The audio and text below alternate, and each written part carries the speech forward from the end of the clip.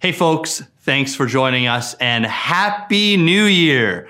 My name is Jason and I'm one of the pastors at Clearview Community Church. I'm sure you've had someone ask you this question or something like this when they've met you. So, hey, are you from around here? Now, typically what they mean is, did you grow up in the area?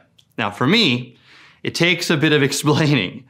You see, we moved around a bit growing up. I moved from Newfoundland to Stayner, and then from Stayner to Bracebridge, and then to Huntsville, and then to Collingwood, and then our family moved to Kapuskasing, and now we've moved back to Collingwood again.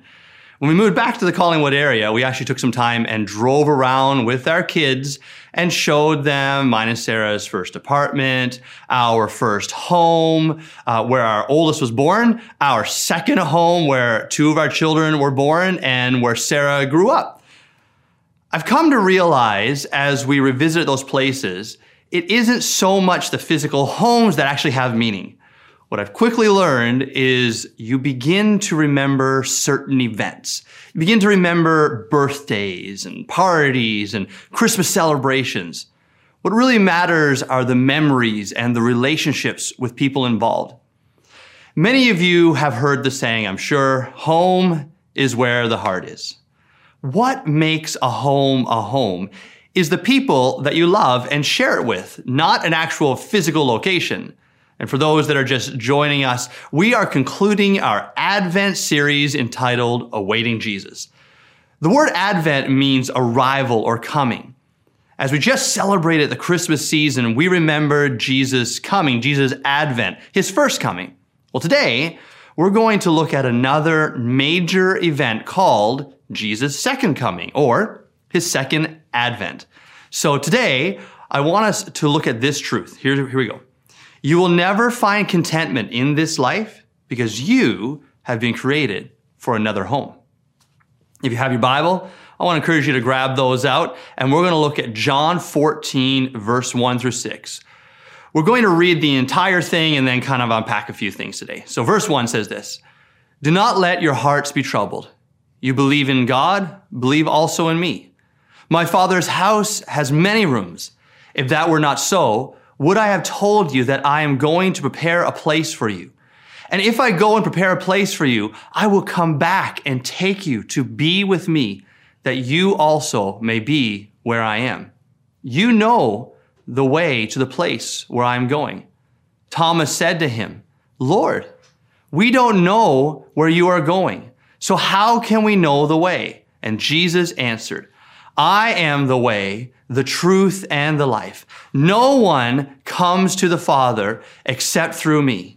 If you really know me, you will know my Father as well. From now on, you do know him and have seen him." Here we find Jesus in his last days before his betrayal and his death. He's speaking to his disciples. Now, these guys he's been hanging out with, these are his best friends. He spent many hours with them over the last 3 years. He's traveled with them. He's eaten together. He's shared life with them.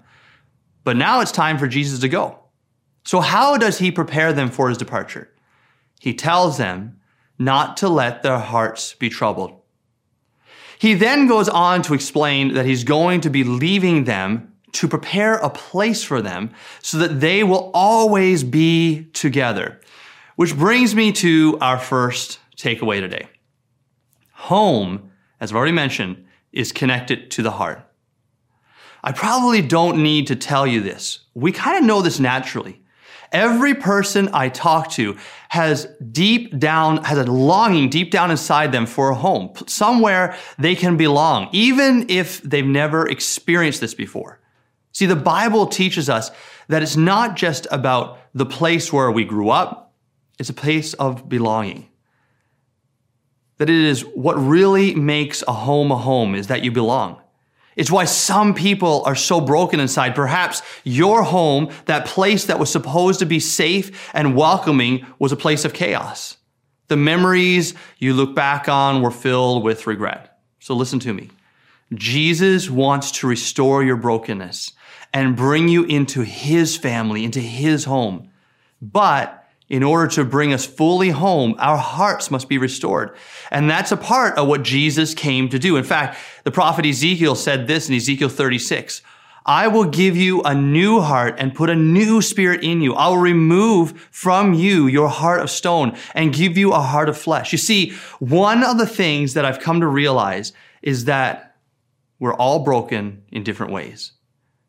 We often hide it well, but we all need God. We all need Jesus to repair our brokenness, to replace our hearts of sin and give us a heart that follows after him so he can bring us into his new home. Someone once said, what I like most about my home is who I share it with. That is because love is what makes a house a home. Which brings me to our second takeaway today. Home is about loving relationships. You see, if you didn't know this already, we need each other. See, John Eldredge said this, whatever else it means to be human, we know beyond doubt that it means to be relational. Aren't the greatest joys and memories of your life associated with family, friendship, or falling in love? Aren't your deepest wounds somehow connected to someone else, to a failure of relationship? That you were loved but are no longer, or that you never have been chosen.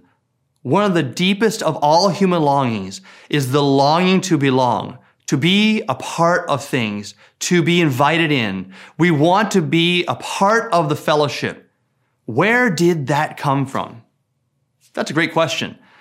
And I believe that it came from the fact that we were created by God in his own image. The whole concept of community originates in God himself, in the concept of the Trinity. God the Father, God the Son, and God the Holy Spirit have always existed and have been in perfect community together. Deep down in our very souls, we long for relationship. This is also what the church is meant to reflect. Jesus calls us to true, authentic, loving relationships. We are to love one another and forgive one another. We're to care for one another, bear one another's burdens, pray for one another, comfort one another, encourage one another. Now, with that said, if you are looking for perfection, we are not perfect people. We make mistakes. We bug one another at times. We aren't all BFFs. But I want you to understand something. As much as you want people to be friendly with you, people are waiting for you to be friendly with them. So maybe you need to invite someone out for a coffee. Look at areas to serve and minister alongside of others. See, Jesus emphasizes this concept of relationships for the church when he actually calls us brothers and sisters. We are invited by God into his family. I like what Dr. Tony Evans says. The definition of a church is a community of believers who convince you you can make it, then stand beside you while you try. Home is about loving relationships. And finally, and ultimately, our last takeaway today is this. Home is found in the person of Jesus. In John 14, verse 6, after Thomas asked his question, how can we know the way? Jesus responds. He says, I am the way, the truth, and the life. No one comes to the Father except through me. You see, ultimately, Jesus would demonstrate God's love by laying down his life for all of us who are lost so we can find our way home. Jesus was saying to Thomas, by my sacrifice, I made a way. I have made the way for relationship with the Father. The relationship that has been severed by our sin and disobedience, Jesus paid the price for all of it. He took it upon himself, all of our sin, all of our shame, our punishment. The relationship with God is restored by grace through faith in the sacrifice of Jesus for us. In this moment, Jesus is not giving any other options. He didn't say this is one among many ways. He didn't say the way home is me plus another religion or me plus another worldview. He didn't say it was him plus your good works and your good deeds. No, the very clear implication here is that there is no other way. He is the way. He is the truth. He is the life. So hear me. And I've said this before. Jesus plus anything ruins everything. It's Jesus. The way home is Jesus only. And in this life, we can have the sense of home. When you place your faith in Jesus, God wraps his arms around you and he says, welcome home. John 1:12 says, to all who did receive him, to those who believed in his name, he gave the right to become children of God. To all of you who have accepted Jesus as your Lord and Savior, you're home. You're a part of the family. That's great news. But guess what? There's more. Jesus is the way to the Father's eternal home. There is a home that we are all looking for, whether you realize it or not. See, the story of human history remains incomplete in the here and now. As we just celebrated at Christmas, Jesus came in his first advent, but he will come again in what we call his second advent. As I mentioned, his second coming. The second coming of Jesus is the completion of his saving work. The final act of the story is an eternal relationship with God through Jesus in an eternal home. Look at what Jesus says in verse 3. And if I go and prepare a place for you, I will come back and take you to be with me, that you also may be where I am. This is the to be continued part of the story. Jesus promised that he will return for those who have placed their faith in him. This is the promise that Christians look forward to. For those who are followers of Jesus, we don't live in a delusion that this life doesn't have problems. We are very much aware that this world is not what it should be, that this life can be ugly. There are days when I wish that God would just come back and bring justice to the injustice that I see in this world, that he would heal all the brokenness. And the truth is someday he will. But until he does come, he's given us his Holy Spirit as our comforter. He has given us his word, the Bible, that points us to Jesus. He has given us one another, the church, to walk alongside one another until he returns. So maybe you're listening and you would say, I would love to have a seat at the dinner table in Jesus' forever home. Wouldn't that be cool? Here's the great news. There is a seat waiting for you. There's a seat waiting for anyone. But let me remind you, Jesus is the only door, the only way into God's home. And you might be thinking, well, that's pretty narrow-minded. Well, let me ask you. If God just opened the door and let everyone into his home without any type of standard, what would be the end result?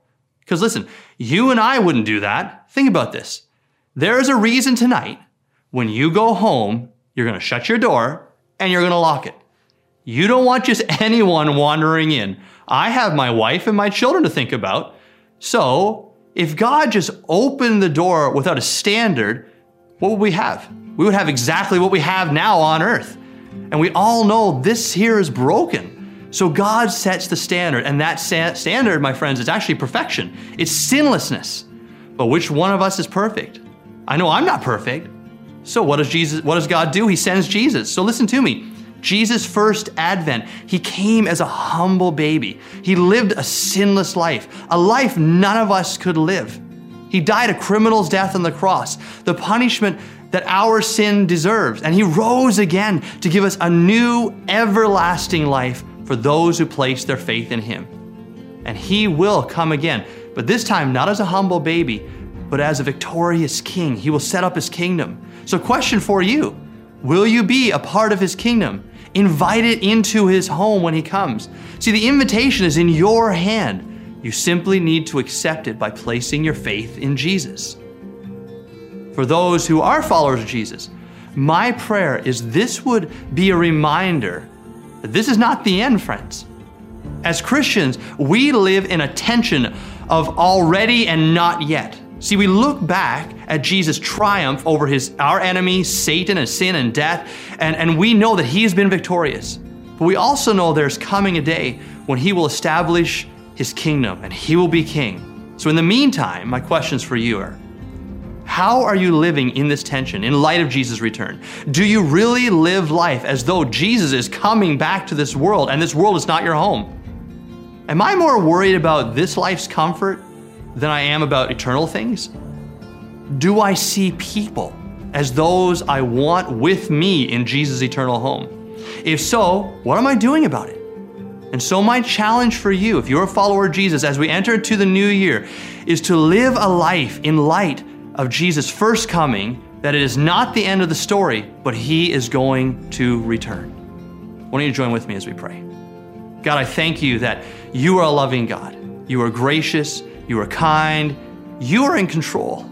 I thank you that every one of us has been invited to be a part of your family and be in your forever home. And for those listening, wherever you are, who have never placed their faith in you, God, friends, I would encourage you to say yes to Jesus in this moment. Jesus loves you. He is reaching to you. He is the only way to God's eternal home. Lord, I pray for those who are saying yes to you right now. May they sense your presence and your love. And for those who follow you, Jesus, may we live in the truth that you are returning. You are our King, and you have gone to prepare a place for us. In Jesus' name, amen. Now, if you've prayed a prayer of faith to follow Jesus, we would love to hear from you. Please don't hesitate to reach out to us. May God bless you over this new year. May his hand guide you, and may his Spirit empower you to live for him. God bless you, my friends. Hope to see you again soon. Take care.